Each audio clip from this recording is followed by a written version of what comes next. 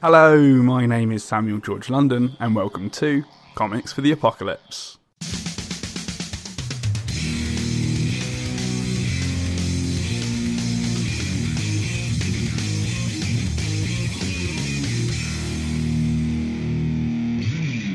On today's episode, I speak to comic book artist, podcaster, and quite possibly the nicest person in comics, PJ Holden, about what comics he would take into the apocalypse.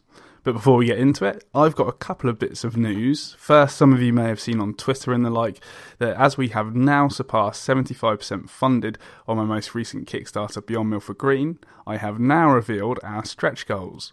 Those include extra behind-the-scenes pages, a blueprint of the United Galactic Alliance headquarters, an embroidered United Galactic Alliance badge, and finally a printed pin-up of the big bad Grand Emperor Krogan, drawn by Judge Dredd artist and today's guest, PJ Holden. Check it all out on Kickstarter by following www.signalcomics.com/beyond. Lastly, if you do enjoy today's show, please leave a review on iTunes or whichever podcast service you use, as not only will it let me know that you liked it, but I believe it helps make others aware of the show as well. Now, without further ado, on with the show. Hello, PJ Holden. How you doing? I'm good, Sam. I'm good. I'm all decked out with weaponry and stuff, survival gear, and all ready for the oncoming apocalypse. Amazing, ready to rock. That's what I like to hear. Yeah. If I say decked out with weaponry, I mean I've got some kitchen stuff like knives and forks. I think general household appliances that might be useful, like the long end of a Henry vacuum cleaner, something that can hit people with some reach. I don't have any actual weapons. Just household items. It's just kind of like items, Jason Bourne. Yeah, you know, you can use a newspaper and a pen and stuff like that. If Jason Bourne woke up and with absolutely no memory of any martial skills whatsoever, that's me. That's me, that is. Fantastic. Well, firstly, PJ Holden, thank you so much for being on Comics for the Apocalypse. It's a real pleasure and honour to have you on. But for anybody that hasn't heard of you, and I'm sure there's very few of those, what do you do in the world of comics? Okay, I am best known for my work on Judge Dredd for 2000 AD, which I've been drawing off and on bits and pieces for about 18 years. So it's odd to think there's an entire generation of 2000 AD readers that don't know a time when I wasn't drawn for Judge Dredd. But I've also drawn stuff for the American market. I've drawn World of Tanks with Garth Ennis for Dark Horse. And World of Tanks is a massive video game. And weirdly, the audience that probably there's more of an audience that has seen my work on the I did some artwork for World of Tanks on their video game and have no idea who I am, because that has millions and millions of units of that game are sold worldwide or played worldwide, so lots of people have seen it. So I've done World of Tanks, I've done Creators Own stuff with Simon Spurrier, I've done stuff with Rob Williams, I've done a lot of comics. I've drawn a lot of comics. Very much so. Your bibliography is rather long and impressive. well, thanks very much. No one's ever said that about me personally, but it's nice to know my bibliography can carry that off. Oh, very much so. I'm happy to be the first. And for anybody that isn't following you on Twitter and Facebook and the like, where can people find you? On Twitter, I am at Paul J. Holden, and I rant a lot about stuff. So I think I'm good value on Twitter. I actually think of the things of my career, my tweetering is probably the highlight for most. Fantastic. So, and I have a blog as well at www.pauljholden.com, and you can follow my stuff there as well. But and you're very active on that as well. Often, I mean, sometimes I'll go through periods where I'm suddenly very active, and in other periods where it'll be like, I just want to apologize for not posting anything for about 9 months there. But I do go through, I mean, sometimes I get notions, I don't know if it's boredom or something, but sometimes I'll go, do you know it'd be a fun thing to do? If I ask people how I can help improve their artwork on a Friday, that'll be a fun thing to do. And then I end up doing that, and it turns into half a job, and it's like, this is just too much. I should stop doing this. So sometimes there are little frenetic bursts of activity, and the current one is I'm thinking of doing some. I do videos or I've done a couple of webinars for Clip Studio on using Clip Studio, which is the kind of the comic artist version of Photoshop, essentially. And I've done videos for Graphicsly and Kelsis, who are the sort of the American and the American market and the Asian market for those kind of for Clip Studio. So I've done webinars for those guys, and I'm thinking of doing a couple of little YouTube things spotlight things I always miss in a webinar, because a webinar is like 45 minutes of me ranting about stuff, and I always forget. There's a thing I always go in and go, right, I'll definitely do this, and then I forget to do it. So I've done 2 webinars, and the reason I've done 2 webinars is because I wrote out a lot of stuff for the first webinar and I only got to cover half of it, so that's why I ended up doing 2. And I think there's a chunk of stuff in the second one I left out as well, so I'm going to go, I think I'm going to do some videos, but you can find me on YouTube as Paul J. Holden as well. Very, very useful for everybody out there. And as you say, you're good crack on Twitter and the like. So everybody go follow PJ on Paul J. Holden. Yeah, I like to think of myself as good value rather than good crack, because I think I post a lot, but it's free. So, Precisely. Yeah, that's quite right. Yeah. That's quite right. Fantastic. Yeah, you can't complain about the quality if it's free. That's the important thing. Exactly. If it's free, there's no quality complaints. No refunds. Set expectations low. Yeah. That's my motto. Yeah, that's it. Brilliant.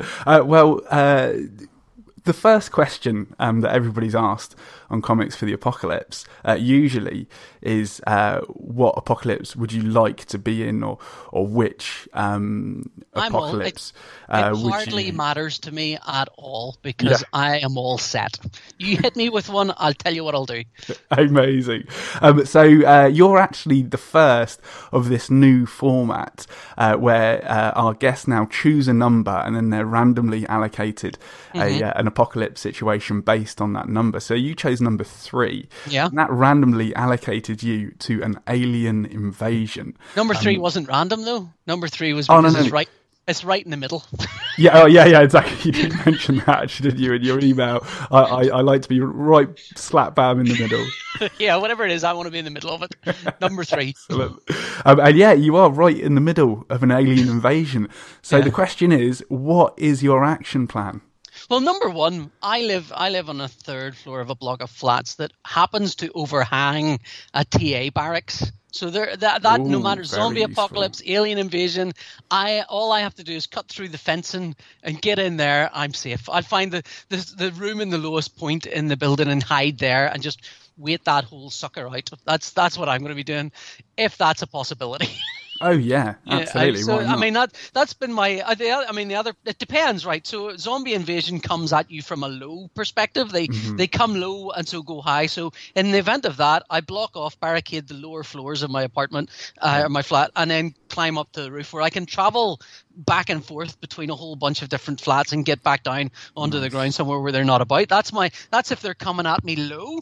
But aliens are going to come at you high. That's at all angles. Well, I mean, you say all angles, but I mean they're more likely to come from the sky than from the sky. But and on the ground as well. I mean, So they're coming at you from all angles, but from the sky. So I just duck down into hedges, head down into the back of the TA barracks, find myself a cozy spot. Unless they're smart aliens, I mean, I'll very quickly know if they're the sort of aliens that have already thought about it and gone, do you know what we should do? Take out any major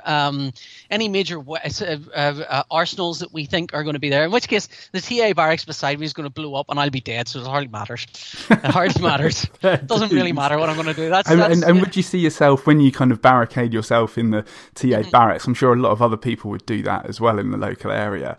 Would you see yourself taking kind of a leadership role with that? No, I'm pretty sure I would be the cowardly type who would not, everyone would eye up with suspicion, and there would be a moment where I would have to kind of raise myself up. But it would be the moment I would raise myself up would be when the leader, self-appointed leader, is gone, look guys, the only way out of this is we're going to have to go out of here, take out some of the vehicles, we're going to have to take some of these vehicles, we're going to dress them as well as we can, we're going to go through here and we've got to find other survivors, right? And when they're off doing that and doing the car, there's always someone in the back of the room going, do you know what? I think we should just let them do that and we'll stay here. Yeah. That would be me. That would be the role I would take on. I would be the cowardly leader that would go, I think we should just stay. And I would get my comeuppance. Come the end of third act, I would definitely get my comeuppance. Oh, no.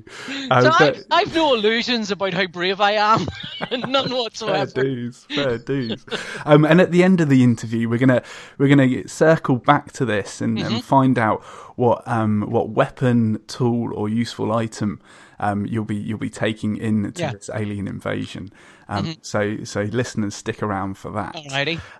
But on one of these nights that you're barricaded into this TA barracks, the conversation of comics comes up, and because you live nearby, I guess you've kind of got your stash of comics fairly nearby. Well, yeah, I mean, my wife and kids will be carrying food, and I'll be carrying a long box. Yes. So food, water, long box. Food, I'll be going, food can only sustain you for so long. Grab my copies of The Dark Knight Returns. Let's go. Fantastic. Brilliant. Wait, you don't need all of these copies of The Dark Knight Returns, surely just the one. No, right, I want my old 1988 original. I want my new 1995 one that I bought because my old original is a bit stinky, but it's got a sentimental value. I also want my deluxe edition, the original art edition. One of those, please bring that as well. And yes, also that pure black and white one that's in French. Bring those. Let's go. I can't. That's why I can't carry food. Long box is essential. So round this one night, all of the kind of the people that have gathered in this barracks. But I'll ask you kind of what you do, and you kind of talk about the fact that you're the main artist for Judge Dredd. No, I don't. I avoid that now. That's a thing that's happened to me as I've got older. Is where so many people have conversations about what job they do, and I just know. I will say, I'm a comic artist. And then I'll either be faced with one of two responses. And I say one of two is like it's 50-50. It isn't. It's much closer to like 90-10.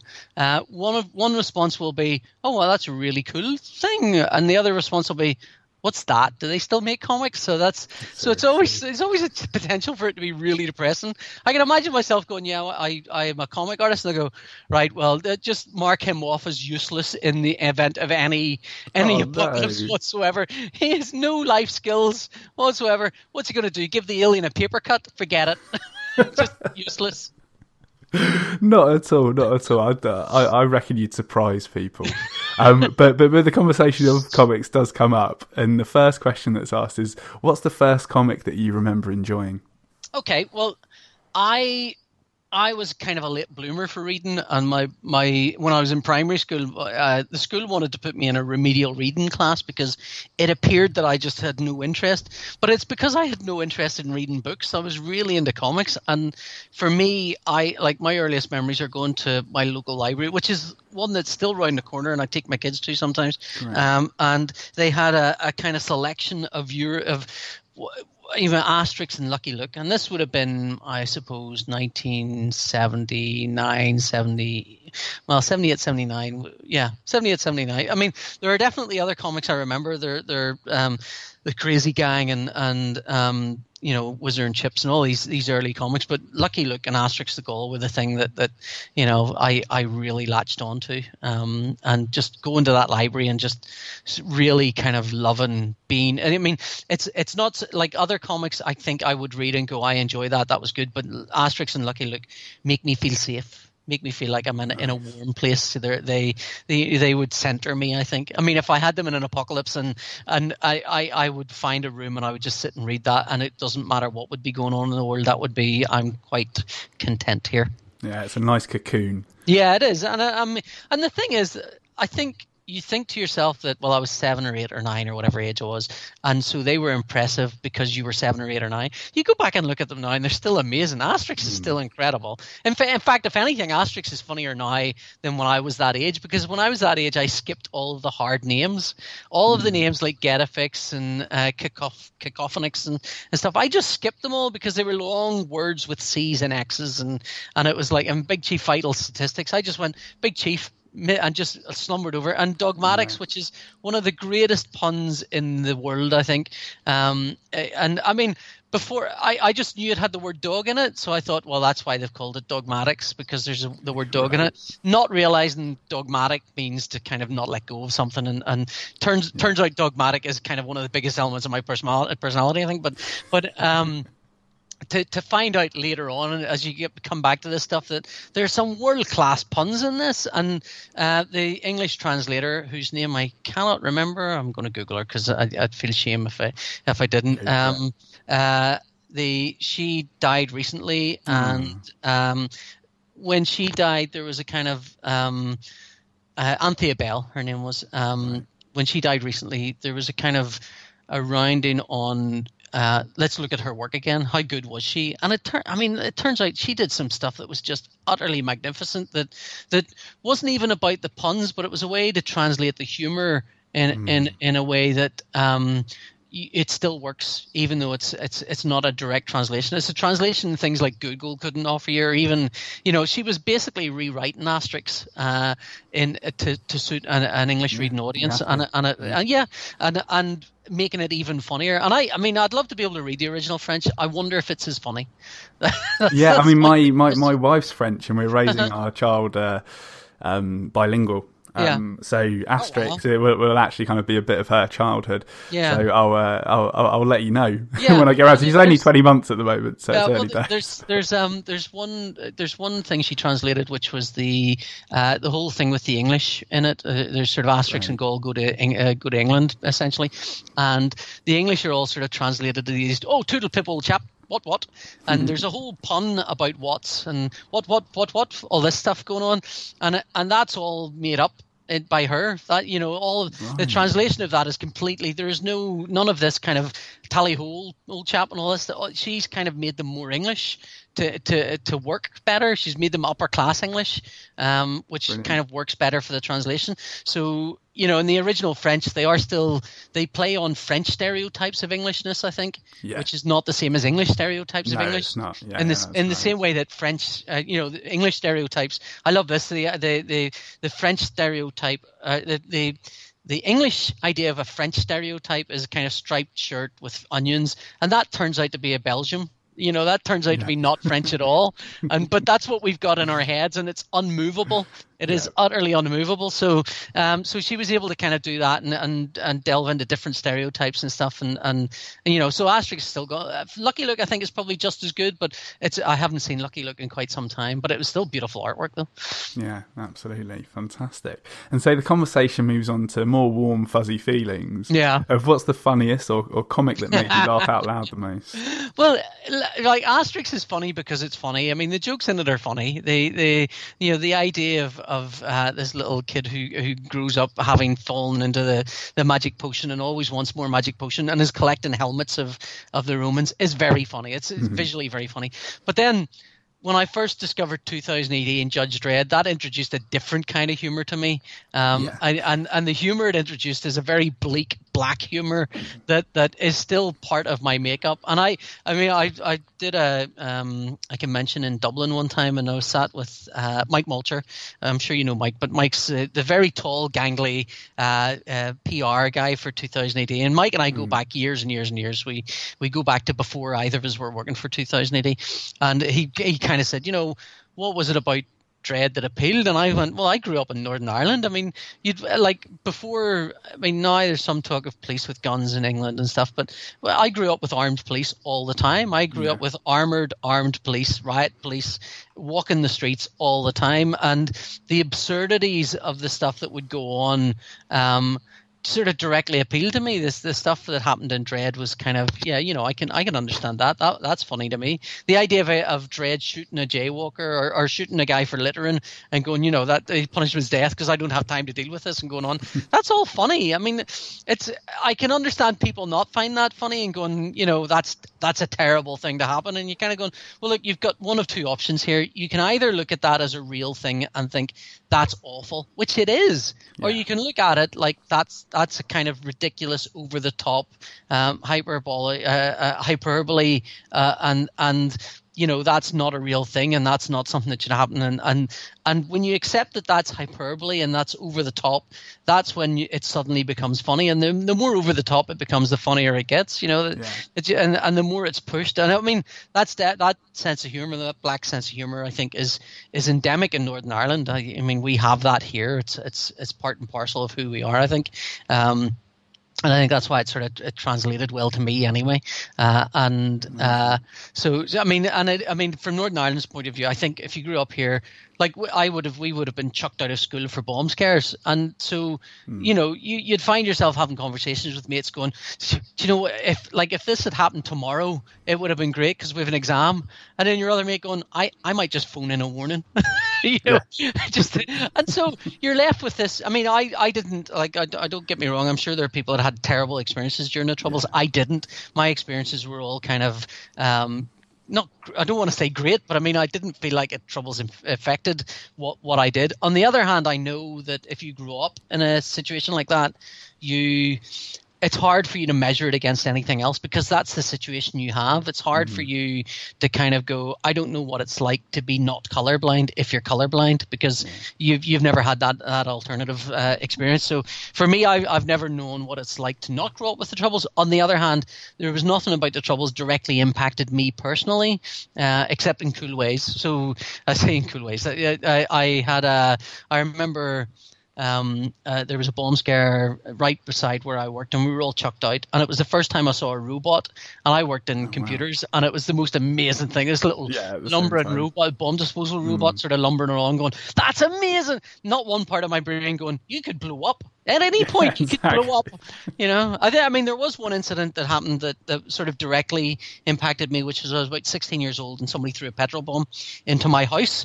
But they didn't light it. They couldn't light it, so they left the scorched remains of the kind of the little bit they were trying to light outside. And so the petrol bombs. I don't know if you're familiar with this. I'm sure you're not. Why you would be, I don't know. But petrol bombs are made with petrol and sugar.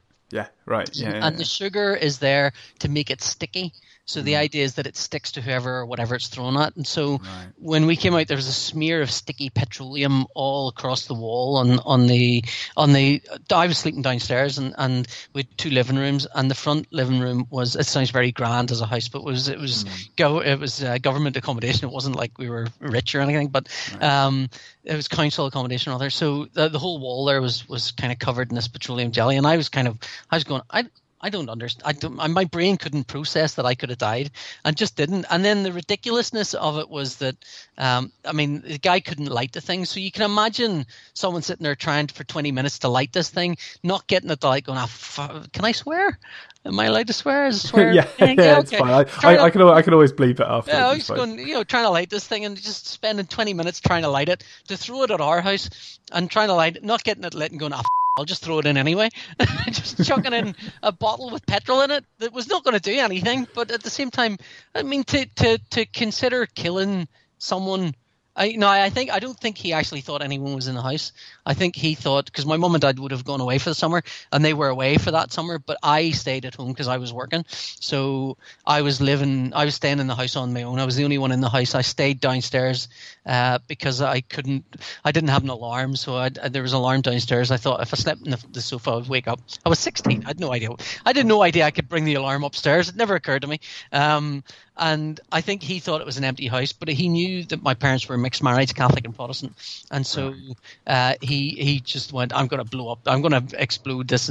But he was hammered, so I don't even know what happened to that guy. I mean, but it's one of those things. You do walk out of that either thinking, breaking down and crying and thinking, I don't know what my life is, or going, well, that's ridiculous. That's funny. And I know, I mean, like Garth grew up in Northern Ireland as well, Garth Ennis, and he had a similar not touched by the Troubles experience, but at the same time has one of the blackest sense of humours I think any writer has. So it's what makes us, I think.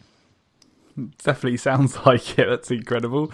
And kind of touching on kind of not exactly black humour, but changing emotions to the saddest or most upsetting comic that you've read. Yeah, well, there's two. I cheekily put down two answers. There's one moment where I felt like Oh, I could. This would make me cry, but it's such a singular, isolated moment, and that it's a little harder to explain. So, Alan Moore wrote Captain Britain in a series of books called. I think it was it jumped ship from different titles, but it ended up in a book called The Daredevils, and they were short, like 5 or 6 pages of Captain Britain, and you can buy those collections now, I think.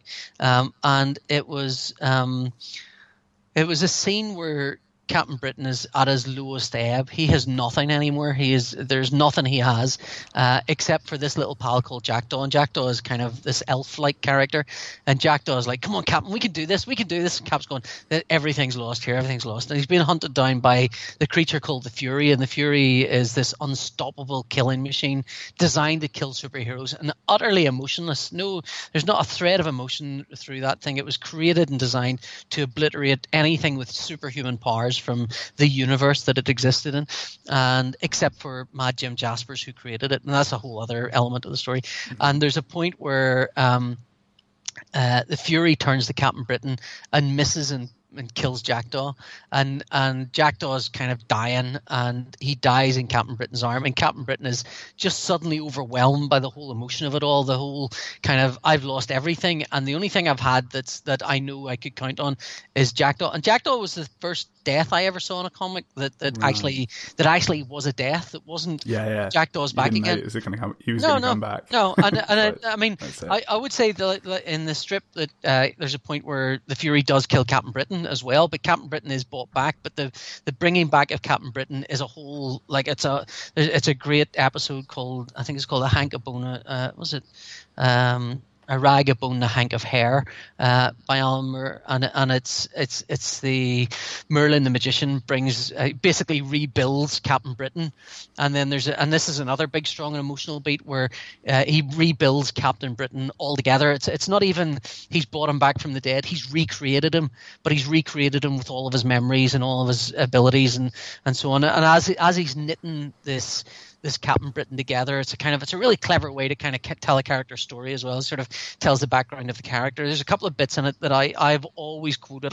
Even now, 30, 40 years later, I would still quote to people. One of them is, there's a bit in it where Merlin's daughter says, "Why didn't you show yourself to Captain Britain?" I mean, this is a character that Brian Braddock has lost everything. He's got nothing. And he's felt that he's had no help from you, Merlin, who gave him his powers in the first place. Why don't you show yourself? And he goes, "Well, which self should I show him?" And then there's a little sort of breakdown of 5 or 6 panels where Merlin sort of walks through these different, how Merlin has looked over the period of the comic, and he's radically different in each of them. There's a kind of traditional Merlin with a big long beard, and there's a sci-fi Merlin, there's a kind of weird insecty Merlin. He says, how should I show myself to him? He wouldn't recognize me no matter what I looked like. In other words, what Captain Britain has seen of me is one small aspect of who I am in total. He has not seen, he doesn't know me. He thinks he knows me, but he doesn't. And then the other heartbreaking bit is Captain Britain's brought back from the dead, or is recreated from the dead, but thinks he's been brought back from the dead. And worse is that he thinks Merlin saved him. And Merlin didn't, and Merlin plants him back on Earth 616. So this is a different Earth he was on. So he plants him back on Earth 616, and Captain Britain wakes up in tears, saying, "Thank you, Merlin, for saving me." And it's just wow! It's just whoa! That's like, he didn't save him. He was an absolute bastard to him. Yeah. He could have saved Jackdaw. He could have saved Captain. He didn't. He let him die, and then he recreated him for whatever purpose he has. We don't know, but he recreated him, but that character thinks that Captain Britain thinks Merlin saved him, and so he's placing all this gratitude in the hands of this character that doesn't deserve it, and that's another big strong. So it's a real rule. I mean, that run of Captain Britain is incredible, really good. So, and the other Alan Moore. So I actually thought I'd struggle to describe why that's emotionally strong, but I think I did that. I managed it. But the other Alan Moore story, which I read when I was very young, which blew me away, didn't make me sad, but it made me kind of just go, wow, I have had an emotional response to this. And I don't know how to describe this comic to my parents, because this is a sci-fi comic and a sci-fi strip, and this is not a sci-fi story, and it's called, I'm going to spoil it. Sorry, I mean, I don't know how you want to deal with it. I'll have the spoiler alert. It's fine. It's a 4-page future shock by Alan Moore called The Time Machine, and the artwork is by Jesus Redondo. And the idea is this character, it starts off, we see this character traveling through time, and you see the visual effects are these bubbles kind of floating around him as he recounts his building of the time machine and his obsession, his kind of singular dogmatic obsession with building this time machine, and how the only time that he ever veered away from this obsessive compulsion to build this machine was when he met his wife. When he was, even when he was a young child, he was always building stuff. When he met his wife as a student, and it shows you him meeting his wife and falling in love and being married. It's like, and this is all happening like he's traveling through time and witnessing all of these events, and then you start seeing the breakdown of that relationship. And remember, like this is 2000 AD when it was a kid's comic, and I was like 12 or 13 or something. I don't know what age I was, but it was that sort of age. And so he's showing this breakdown of this relationship because of this obsessive nature of finding the time machine. And then it shows you this bit where you realize he's built a time machine. His wife has left him. He's got nothing left. His entire life has been destroyed because of this obsession to build this time machine. But it's okay because the time machine's going to work, and he throws the switch and it doesn't. And then you follow him as he walks to a bridge and he leaps off. Oh my gosh. Yeah, so it's giving me goosebumps just describing that. Yeah, I've got goosebumps just talking about that. That is upsetting, isn't it? Yeah, I was 13. Really. Yeah, I mean, impactful. Suicide never touched my life at all. I mean, I lost my brother-in-law to suicide. And so I know the emotional. I know how the emotional hangover from that can hit and can stay with you for decades. So that strip, I think, if could be like, it could be a gut punch. It can be. I mean, it was a gut punch. It was a gut punch when I was 12 or 13. But I was looking at it going, it's not even a sci-fi story. It's not. I mean, it's called the time machine, and it's a time travel story, but it's not. He's not traveling through time. It's a flashback. It's his life flashing before his eyes, and it's just stayed with me to the extent that I really wanted to try and get some artwork from it. I couldn't, but I'm looking at it now. I have a Jesus Redondo story from a girl's comic called June, and it was drawn on December 13th, 1969, which is only a few weeks before I was born. So that's a nice little kind of ties that all together. That's a nice little thing. So the time machine. I mean, and it is part of Alan Moore. There's a Alan Moore Complete Future Shocks, which I'd recommend you pick up, and it is one of the stories in that. The other thing, I mean, it's 4 pages. It's not long. It's Oh no, actually, I'm looking at it right now. 1, 2, 3, 4, 5. It's 5 pages. I'll tell a lie. Oh, yeah. I'll let you off. Harry Bentley was going down for the third and last time. It didn't matter. He'd found his time machine, and it had worked. Really worked. And that last panel is just as he's dying, he's smiling, and he's remembering those moments when he was happiest with his wife and his kid. And it's like, I mean, I'm ready to go now. Yeah. Sorry. Totally. Sorry for such a downer. Not at all. And it's something that I've been talking about with other guests, is that it's important to approach these emotions in stories, and comics is a great way of kind of revealing those types of emotions, because you do have. You have the art and kind of the story itself and the dialogue, but also you can take a step back as well. It's not really kind of like a movie where you can just you wouldn't pause it. It's you can sit back and reflect. It's at the reader's pace. I did a story that sort of dealt with the death of my mum, and it had a really great response. It was hard for me to do. It was around the anniversary of my mum's death. My mum died about was it 12 years ago or something now? But it's always a thing I've struggled with, because I was very close to my mum, and my mum sort of set me on the path of reading and stuff. And so I wanted to do a little. I don't know what I wanted to do. I just wanted to do a story, and it started as a conversation with my mum, and it became, I think. Because I was drawing it and writing it as I was doing it. It wasn't like I'm going to write this and then I'm going to draw it. I didn't really feel like. I felt like if I wrote it out and then drew it, it would be, now I'm emotionally distant from this, and not and because I'm emotionally distant from it, it feels like I'm exploiting myself.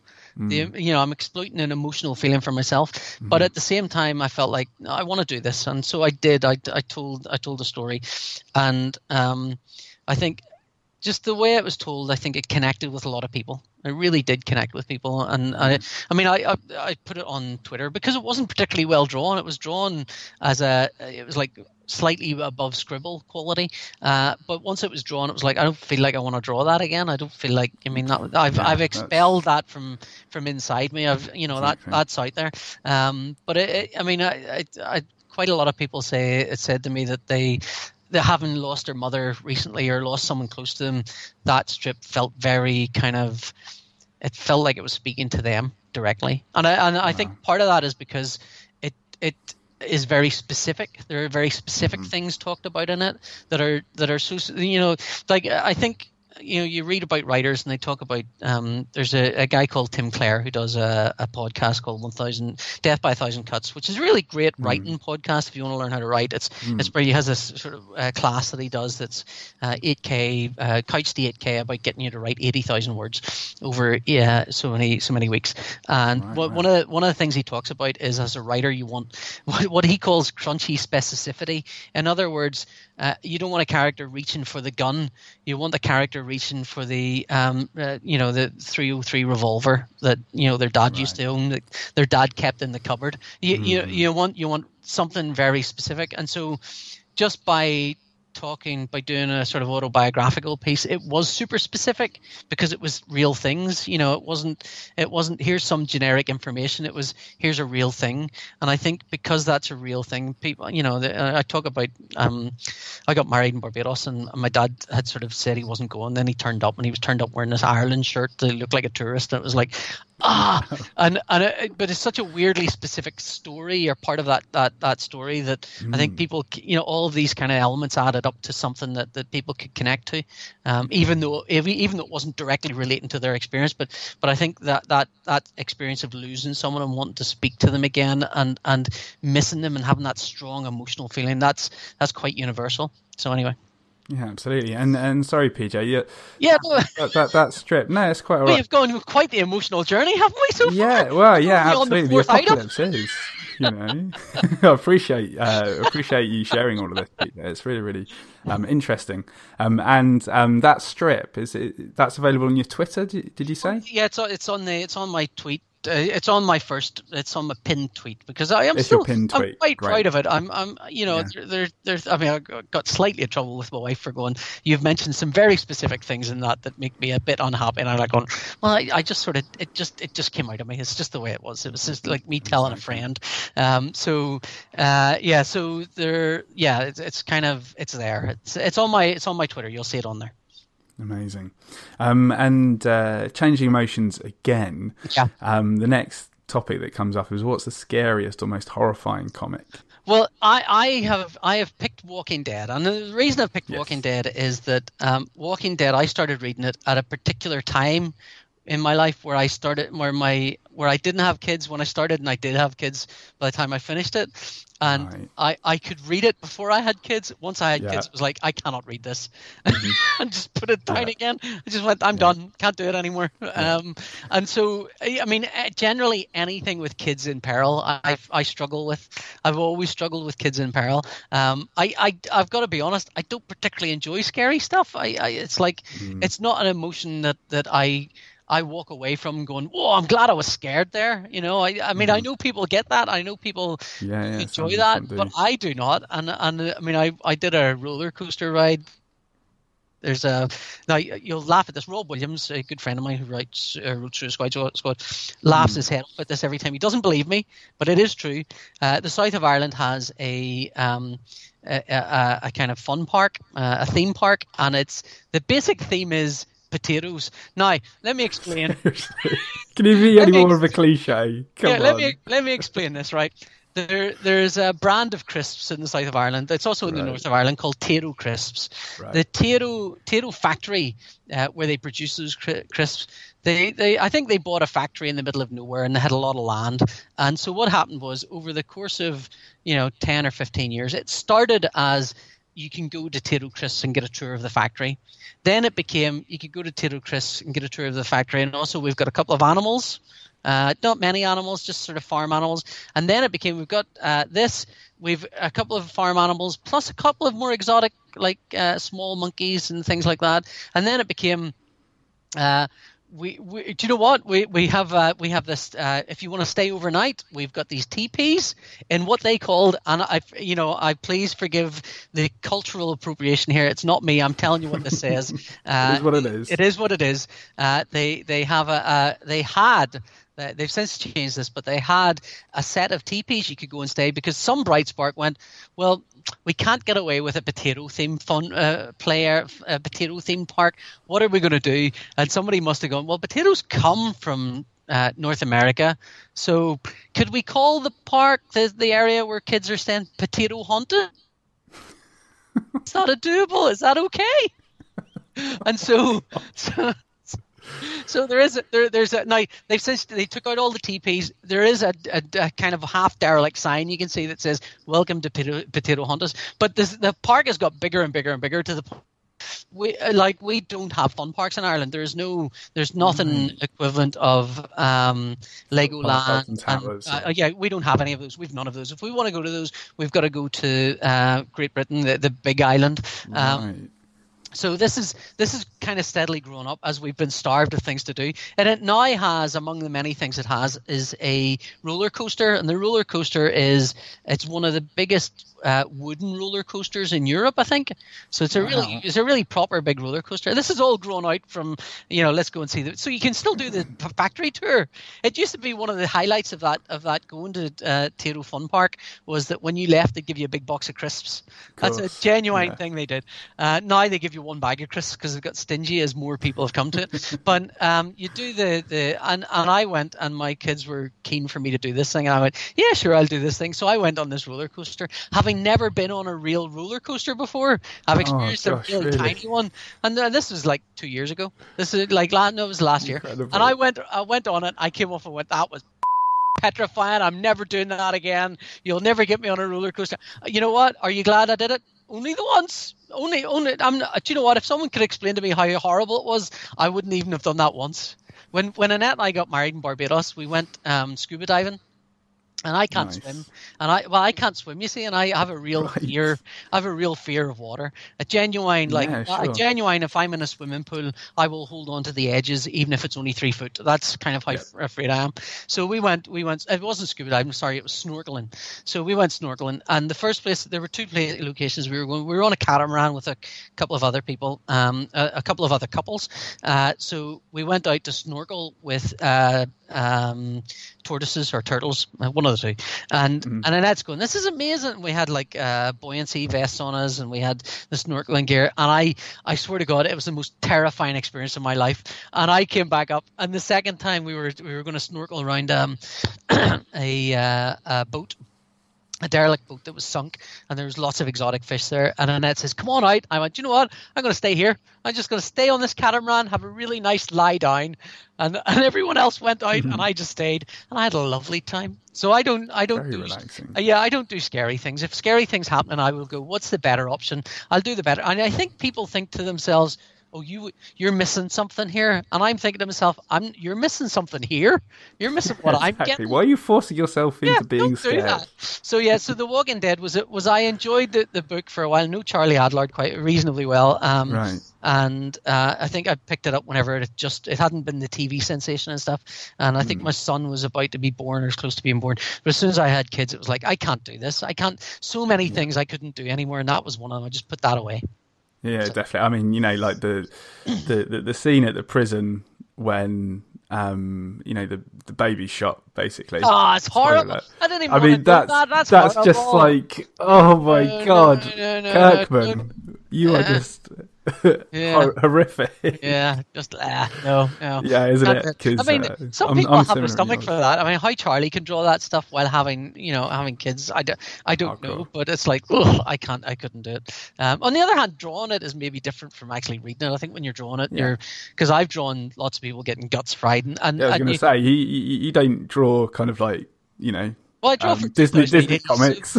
yeah, I draw for 2000 AD, so there by nature it is kind of gory, but my art style is very, I lean on hyperbole. I lean on the over the top of it, so that when somebody's guts explode, there is kind of guts flying, and it looks silly. Well, not silly, but it looks like over the top. It doesn't look real. I know artists that sort of draw this stuff, so it's very visceral and very real. And where I can, if I can, I mean, I've done stuff with Garth as well, and Garth can be quite, let's see the full on face of this, and Yeah. and for him, it's about narrative. It's about why you're doing that. It's not necessarily just guts for guts' sake, but it's like you're telling a story about how hellish war is. So you better show that war is hell. So you do kind of have to do that. But at the same time, it's like the drawing of it is an emotional distancing from the reading it. I think when you're reading it, you're invested in the emotions of it. When you're drawing it, you're just putting ink on paper, so you're just kind of going, oh, I noodled some stuff, and then you look back and go, oh, that's that guy's brain exploding. Ugh, that's a big yuck. So but I do, when I'm drawing it, I abstract it out as ink on paper. Nice. And this might be the longest podcast you've ever done, is it? Oh well, you're going to be competing with Tony Esmond. Okay. From a couple of weeks ago now, and he managed, I think, 1:20. Okay. So you're on the same track as Tony, basically. Sorry, listeners. It's quite all right. I'm having an absolute blast. So the conversation in the TA barracks. Oh, I forgot we're in a TA barracks. Yeah, exactly. Still. Remember, there's an alien invasion going on, PJ. Don't forget. So, what's the most meaningful comic to you? I mean, they all hold meaning for me, but one which I think is deep in my DNA, and without it, I wouldn't be who I am, is a strip called Bug Hunters by a guy called Jerry Paris. Bug Hunters was a strip that appeared in a magazine called Computer and Video Games when I was about, I think it might have been 12 or 13. I was about 13, between about the ages of 13 and 18. And Computer and Video Games was way back in the dawn of video gaming stuff. There were a bunch of computer magazines, and what would happen is that computer games looked terrible. The graphics were awful. So they would hire a bunch of illustrators to make them look amazing. So you would have illustrations sort of describing what the game was like, and then you'd see the game and it would be nothing like those illustrations. And Jerry Paris was an artist that was used by particularly computer and video games. And Bug Hunters was a strip. It was about a group of robots that were tasked with taking out other robots, or tasked with kind of solving these kind of future tech problems. So there's one about a VR area that gets out of hand and stuff. And I mean, it's funny. I'm doing some VR stuff at the moment, but it's funny that Bug Hunters touched on all that stuff. But when I was about 12 or 13, I walked into school with a copy of Captain Britain. Now, I was at an all-Catholic boys' school in Northern Ireland, which was it wasn't in the hardest, toughest of areas, but there was quite a preponderance of people that would have come from those areas, and there would have been quite a lot of people would have gone on. I mean, their third level education would have been prison. That was like that. Wow. So, I mean, it's not to say I saw much. I mean, I was sort of bumbling along, just did my own thing, but I was walking along with a copy of Captain Britain. And somebody said, "Oh, what's that?" And I went, "It's Captain Britain." And to me, Captain Britain was at that point, Alan Moore had stopped writing it. It was written by Jamie Delano, and had become its own comic. And funny, Jerry Paris had done some stuff in the back of Captain Britain as well later on. But I kind of was like, "Oh, it's a comic. This is great. This is amazing stories." And I think emotionally, I was kind of not emotionally. Emotionally is the wrong word, but I was reading it at an older age. I was kind of. I always felt if you could read Captain Britain and enjoy it, then you've got an emotional intelligence maybe higher than if you were not reading Captain Britain and enjoying it. Sure. But I went into school and I got the piss taken out of me mercilessly, and I stopped reading comics. Then that was me. I was done. I mean, I generally in school was. I don't know if it was because of this. But like when other kids were out the back smoking, I would go, I'm not smoking. They'd go, have a cigarette. I go, sure, you're not even smoking. You're not even smoking properly. Inhale that. And they'd inhale it and they'd nearly pass out. I go, you see? So don't try and peer pressure me into smoking. So I couldn't be peer pressured into anything else except I was peer pressured into not reading comics. And it wasn't even a direct stop reading comics. You know, but it was, oh, I can't believe you're reading that. I just wanted the world to suck me into it and just leave me alone, and so I stopped reading comics. But because I was into computers at that age as well, I would have picked up computer and video games anyway. And Jerry Paris's artwork, I loved. I mean, Jerry has this really chunky black and white art style that I just fell in love with. He wasn't doing anything for anything else. Jerry didn't do 2000 AD. He did, and I say Jerry because I know him now. We're friends. But he did stuff he did the early Marvel UK. He did some stuff for Marvel UK, including an incredible Snake Eyes comic strip, which even now, if I ever had an opportunity to draw Snake Eyes, I would take it because Jerry Paris did a Snake Eyes, and I would look for that artwork and I'd steal as much as I could. He had this great chunky art style that I just sort of glommed onto. And he also had the name Jerry Paris, which always made me confused because Jerry Paris was also the producer of Happy Days. And that was the only two places I saw his name. Amazing. So now, obviously, Jerry Paris, the artist, is not Jerry Paris, the producer of Happy Days. But when you're young, your brain sort of leaps to all these things, and you don't know. Happy Days as well, amazing. Yeah, you just do not know. I actually no. I think when I saw the name, I just thought it was a wild coincidence. But of course, it meant nothing to anyone else because they only knew the name from Happy Days. So. Bug Hunters, and later on after that, there was a strip called Lieutenant Law about a giant sort of police robot with 4 arms. And these were short. These were like 4 pages a month. They were nothing. Wow. But it felt like to me they were all I had for a few years. They were, to me, the only connection I had to comics and kept me interested in the medium and sustained me like being a guy, like that guy from 127 Hours falling down a crack and realized all you've got is like a little dribble of water and eking that out. That's what they were to me. And that's why, like if I had nothing else, I'd want those, And I mean, my heart breaks at the thought that I gave all this away. I had copies of all this stuff and gave it away, and I don't have them anymore. But you can't hold on to that stuff forever. If you held on to everything, you'd be buried. But it meant a lot. And Jerry and I are friends now, and we chat often. He doesn't really do comics anymore.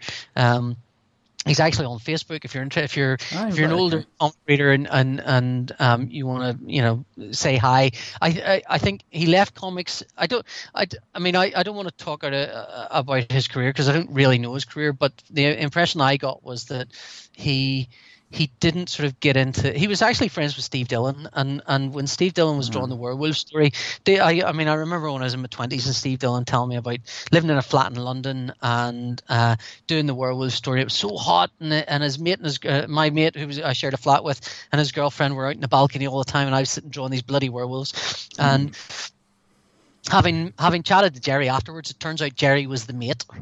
So Jerry was living with Steve at that time, but for whatever reason, I suspect Jerry went into what seemed like a more lucrative career of advertising and video game money, where the money was much bigger. I would imagine, I would guess, and it somehow locked him out of comics, or sort of kept him away from mainstream comics. Because if we'd seen a Judge Dredd by Jerry Paris, and Jerry's done a couple of sort of pin-ups and things that he's posted online, and they're amazing. You just think, oh my God, a Jerry Paris Dredd, I would have loved that. And we did for the Steve Dillon memorial book. I kind of thought, well, this is Steve Dillon. I'd like to do something in Steve's memory. I'd like to do Trapper Hag, one of the characters Steve drew, because I didn't think anyone else was doing them.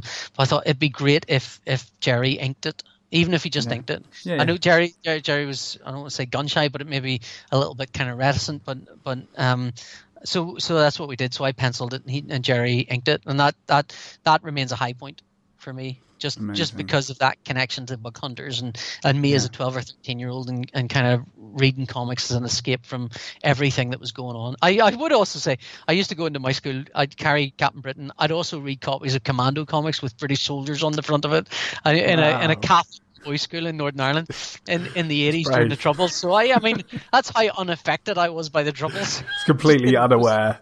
Yeah. Just walking about with that. Yeah, something up. Yeah. Yeah, fair play. But yeah, that's an incredible meaning to that comic, and wow. It annoys me that I don't have a copy of it. They reprinted it in a Trident collection, I think, because again, it's short. It's like over the course of months. It was it was about 4 or 5 pages a month over the course of a year, so it wasn't that long, And so when they collected it, Trident did a collection that was basically put all of that in another, and Lieutenant Law in one collection of 40 pages or something. But Trident went under years and years ago when Tundra went under, so the book's never been collected since. I don't own a copy of it. I've got some digital copies that are not great, so I'd really love to get a copy. If anyone's listening and has one, let me know. Yeah, please get in touch. On Twitter, ideally. Yeah, that'd be great, fantastic. So the conversation again moves on to what's the most underrated comic? Underrated. Okay, I have put a comic. I don't know if it is underrated, but I think it's not held in as high esteem as it should be, and I think part of that's because of when it came out. Part of it's because of how light it is, and it's All-Star Superman. By Grant Morrison and Vincent Dean, also known as Frank Quitely. Yes. I think if when you go to talk to someone about what comics have you got to read, and it's The Dark Knight Returns, and it's Watchmen, and it's Batman Year One, and All Star Superman should be in that list. Now it suffers a little bit in that Batman and Dark Knight and Year One have this angsty I'm an 18-year-old and I'm really dark kind of thing, whereas All Star has a kind of look. Everything can be great if you want it to be, and so it's the Superman version of. I mean, The Dark Knight Returns is almost the most Batman-y of Batman. It's like it's Batman as you can get. Yeah, it's as Batman as you can. Batman, the most Batman that ever Batmaned. An All-Star Superman is the most Superman that ever Supermaned. But because it's lighter and maybe frothier, it doesn't have quite the weight and heft of The Dark Knight Returns. But at the same time, really belongs there with it. It really belongs there it really belongs to be held in the same regard. I think some things, because of the nature of what they are never get the kind of esteem that they deserve because they're too light, or they're too frothy, or they're that just makes you happy, so that's not a thing you're going to dwell on in the dark with a scotch thinking about your life and whether it should end at all. That's not that kind of story. That's the kind of story you read, you think to yourself, that was great fun, that was brilliant, that was great crack, that's what Superman should be, and that's where All-Star Superman sits, I think. But so I think it's not really, I think because of that, it's sort of like helium. It's escaped the atmosphere a bit. It's too light. It's escaped the gravity of everything else around it. But it's a really good strip. With all the dark, and if I was locked up alone in a room with aliens outside, I'd think, let me read All-Star Superman rather than The Dark Knight Returns. I mean, I know I joked earlier about I do have multiple versions of The Dark Knight Returns. That is true, because I picked it up. I mean, going back to Bug Hunters, when I did finally kind of go, it's time for me to actually man up here and go, that's a terrible expression. It's time for me to kind of gird my loins and go and admit that I love comics. It was because Computer and Video Games had an article about kapow pop comics have grown up, which covered Watchmen, covered The Dark Knight Returns, because it was about 1989, 88, 89, and that pushed me to go and read, coincidentally, John McCrae opened a comic shop in Belfast with his friend Fred Collier, and I went to that comic shop. Was like, well, no one's going to make fun of me for reading comics in a comic shop. Little did I know that of course people are going to make fun for you for if you read the wrong kinds of comics. But that's not what I thought at that point. I thought, well, we're all in this together. We're all pals. We're all going to read comics. I still have that blind spot where I think, if you read comics, you inherently must be a decent bloke or woman. Yeah. You must be. There's some core decency to you if you read comics. That's not true. Twitter has taught me, but that's I still in my heart of hearts think that that's the case. So All-Star Superman's got that frothy lightness that I like. Definitely. So yeah, anybody that hasn't read All-Star Superman, get out there and get a copy. Yeah, I mean, I'd be amazed. That's the thing. It's hard for. It's very easy to go, have you read The Dark Knight Returns? And it'll be, it's one of the first things someone recommended to me. Yeah. Whereas All-Star Superman, I don't think gets that level of recognition, doesn't get that but at the same time, a it's good like, place to start. yeah. I mean, and I mean, Dark Knight and all those others do have a problem where you go, well, if you read Dark Knight, then you'll want to go to Batman Year One, then you'll want to go to Watchmen, and then probably Arkham Asylum. But they're almost down this dark track.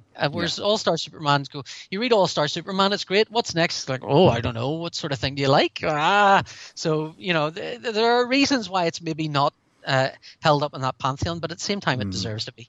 Definitely. Fantastic.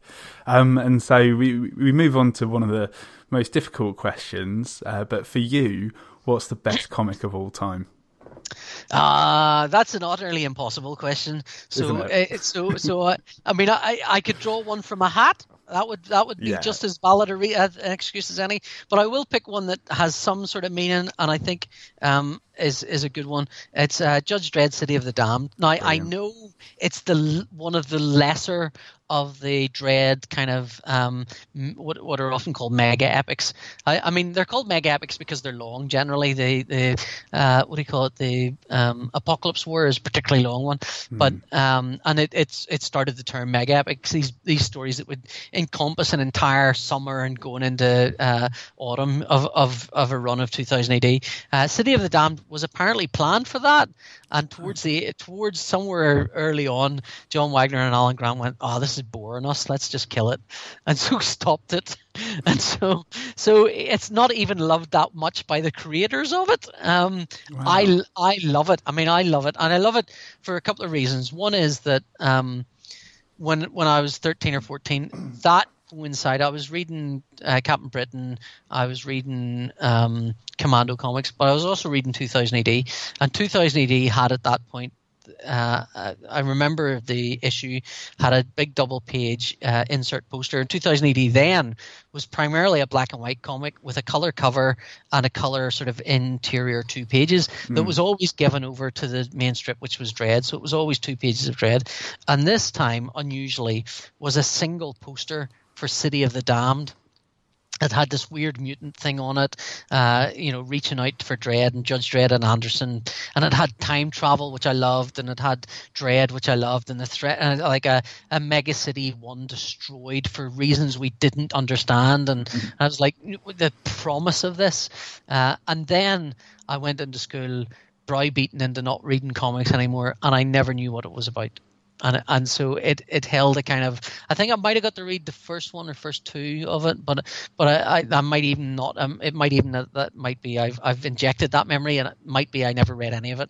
I think I picked it up eventually. I kind of saw bits and pieces of it, and then one year at a comic convention, I was up chatting, and by this stage I had a career. I was drawing comics, and I had kind of the mega collections had come out, and I think it's in number 5 or 6, I think it is, and the what do you call it, I went up to chat to the guys at 2000 AD. I said, look, I've got a hankering to read the what do you call it, the City of the Damned, but I mean, I'm not expecting it to be great. I know the story of it, that John Wagner didn't enjoy it, and so he killed it dead, and I know that it's a time travel tale, which almost always means there's no consequence to it. But if you've got it, I would like it. So they gave me the collection, which was volume. I'm going to Google which volume it is, because I think it's important. The Complete Case Files Volume 8 is the volume it's in.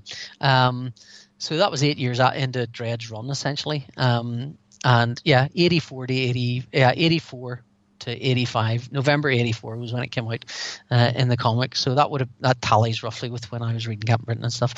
So and I sat down and I read it. It was amazing. It was everything I wanted it to be.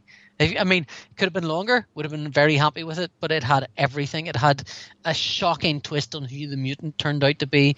It had a zombified version of Dredd. It had one of the coolest, to my mind still, one of the greatest moments in Dredd's history, where Dredd, having been blinded by the mutant and imagining himself, actually feeling himself in hell, crawls through this double-page spread. Now, I don't think it was a great choice of artist. Ian Gibson's a great artist, but I don't think it was a great choice for it. But at the same time, this was such a strong, strong moment that Dredd is kind of, and I'm going to reach up because I'll see if I can quote from it in a way that doesn't sound terribly tossy. It is this moment where, as I say, Dread's been blinded by the what do you call it, by the mutant creature, right. who it turns out is a character that, you know, essentially owes its origin to what something Dread did quite some time ago, and so ties up a couple of other mega epics. And so here we go. I want to read all of this to you, right? So this is across a double page spread where Dread is just fighting, and the first thing that hits me is Tom Frame's lettering on this is amazing, because it is not comic book lettering as most people experience it. It is big chunky letters to give you a feeling of depth. So I'm going to read panel by panel, right? This is just the words, and the pictures when they go with it are amazing. So it's to be eyeless in hell, to claw your way inch by inch toward your goal, to keep going even though the terrors you face are more terrible because you cannot see, yet you fight on, heading ever for the heat of the inferno. And when you can no longer walk, you crawl toward the mutant and revenge for the evil he has wrought upon your beloved city. Revenge that even in your pain-racked mind you know to be hopeless. For you are a judge, and it is your duty. And that's it. Wow. And it's like, whoa!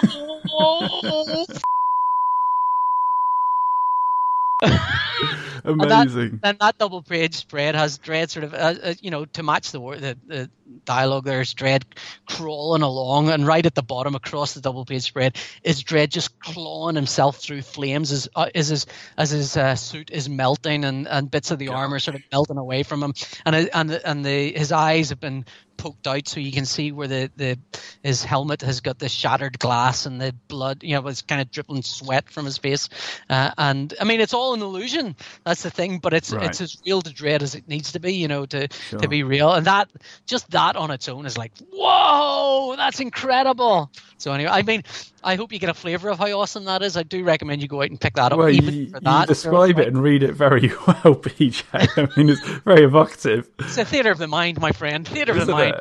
Yeah, well, you're a master. There's a great sort of coda to this right at the end, where Dread is kind of they've returned, and right at the end, and I mean this is very much a Dready thing where they go, what was it like, and he goes, it wasn't as bad as you think, or whatever. There's always some little throwaway joke, and oh god, I'm trying to find it. I can't find the exact quote. He says, how are you getting on? This is Judge Anderson talking to Dread. So how are you getting on with the new peepers, JD? Because he's had his eyes replaced. He says, sorry, the eyes, Anderson, give me enhanced clarity over distance, 20/20 night vision, and a 50% reduction in blinking time. Their efficiency is unarguable. In fact, my one regret is I didn't have the operation done years ago. Brilliant. That's everything. It's like when you're 14, that's everything you want. That is right. It is. That's the, So I think, I mean, it's ridiculous to assume I could bring all the volumes of Dread with me, and I've up to volume, I think up to volume 12 or 13 or something, which is roughly up till, I think up to the point where I was no longer a teenager. Right. But it's ridiculous to think I'll bring all those with me and reread them, But at the same time, that one volume, that City of the Damned, has so much of the coolest moments of Dread in it, that you kind of, I could endlessly quote just from that, but it's so great. I mean, there's another great moment where Dread is about to be hounded by these. So the mutant has turned a bunch of the judges into vampires, and the story is called Hell Street Blues. I did not know at the time there was a TV show called Hill Street Blues, so there was a pun there. I didn't know that, but Hell Street Blues, he's turned them all into blood-sucking vampires, and Dread now has got no eyesight, and he's standing there with his eyes popped out, and he's all these kind of vampire judges are sort of surrounding him, about to try and leap on him. And he kind of more or less turns to them and goes, look, I know I look weak here, but you know who I am. You know how many of you I'm going to take out if you try and attack me. You've got to ask yourself, is it worth the risk? And they all back down. That's what it's about, just bravado. Yeah, it is just, It is amazing. I go, you creeps used to be judges. You know me, blind or not. You know how many of you will die before you get a sniff of my blood. This fight's between me and the mutant. If you want, well, you know what's good for you. You'll stand aside and let us get on with it. You hear me? Move! And then Anderson goes, heck, they're doing it. I don't know where you did your voice training, but I've got to take a course there. And he goes, let's get moving before they change their minds. It's just amazing. It's amazing because it's one of the first wonderful pairings of Anderson with Dredd, where those two characters really bond in a way. You know, they're like Anderson's character really comes out as a kind of very lovely counterpoint to who Dredd is, and where Dredd is, there's little cracks of, you know what, I know I'm ice cool and stuff, but also I realize I bluffed that, and I realize that's a bluff, and let's get out of here before they realize it's a bluff as well. So that's it. And you know, so anyway. sorry. Fantastic. PJ is excellent. Mate, it's so great to hear that passion. Yeah, well, I'm a passionate man, but that's great. But I have picked books and things I think that have genuine, you know, they're more than just paper and ink. They have genuine meaning, I think. Yeah. You know, but those, I mean, that City of the Damned, which is, I suppose, leads me to number 9 on your list there. Yeah. So what happens now is that that's kind of the end of the conversation, and kind of out of nowhere, like basically the roof of the TA barracks collapses through like an alien laser, and so 1d6 for save. Exactly. Yeah. Save. And everybody kind of starts to leg it. And your family starts to run away and is safe, but you're right next to your long box, which has all of these comics in. Which one do you take with you? Do you know what? I think City of the Damned. City of the Damned because it, for all the reasons I just talked about, I think it's quintessential Dredd, and it's also connects me to that age so perfectly. And it is very funny, and it is very scary, and it is very cool. And if it was longer, it would be brilliant, but it's not. But in some sense, that actually makes it even better. I mean, it didn't even talk about the zombie Dredd that somehow comes back with Dredd in the time machine and becomes a paradox all of its own. And you're kind of going, I mean, what happened there? And they don't really want to talk about it. And the fact that it's a time machine and they puke up when they get out of it, that's a cool moment as well. So like the time machine isn't just hop in; it's like the TARDIS, hop out again. It's like you go in this, you will feel really ill. It is not a thing to be taken lightly. You know, the whole thing is just wonderful, and it's beautiful artwork. I mean, the artwork's uniformly great. There's an artist called Kim Raymond, who I know John Wagner wasn't terribly fond of, but I actually quite like in it, right. and some of Steve Dillon's best work as well, and Ian Gibson's best work. I think they were. I don't know if they'd basically given Carlos some time off, because there wasn't. I don't think there's any of Carlos's artwork in that particular one, which is a shame. But at the same time, there's some beautiful Steve Dillon artwork in there, and some of the coolest things. I think sometimes Dredd works best. There are two ways Dredd works best. One is when he's almost incidental to what's going on. It's the world that you're in is crazy, and Dredd turns up and goes, this is a crazy world, and I'm going to resolve it by punching something. Mm-hmm. And the other way that Dredd works is when he's got a really solid mission, when he's got an A to B, and he becomes an unstoppable force. And and this has that. So I'm looking at this, and I don't know how many pages. 1, 2, 3, 4. It's not very big. It takes up about less than a third of this book. In fact, not even that, maybe a quarter of it or something, if that, and of the collection, of the City of the Damned collection. So it's not big, but if I take the City of the Damned as part of that complete case files, that should see me all right through most things. Amazing. Too right. And as well as grabbing the City of the Damned, you also grab a weapon, tool, or useful item. What would that be? I am no fool. I understand how alien invasions work. I will look for the first person with a snotty nose and a sneeze, grab their handkerchief, and get out there, wave that sucker everywhere. Nice. Yeah.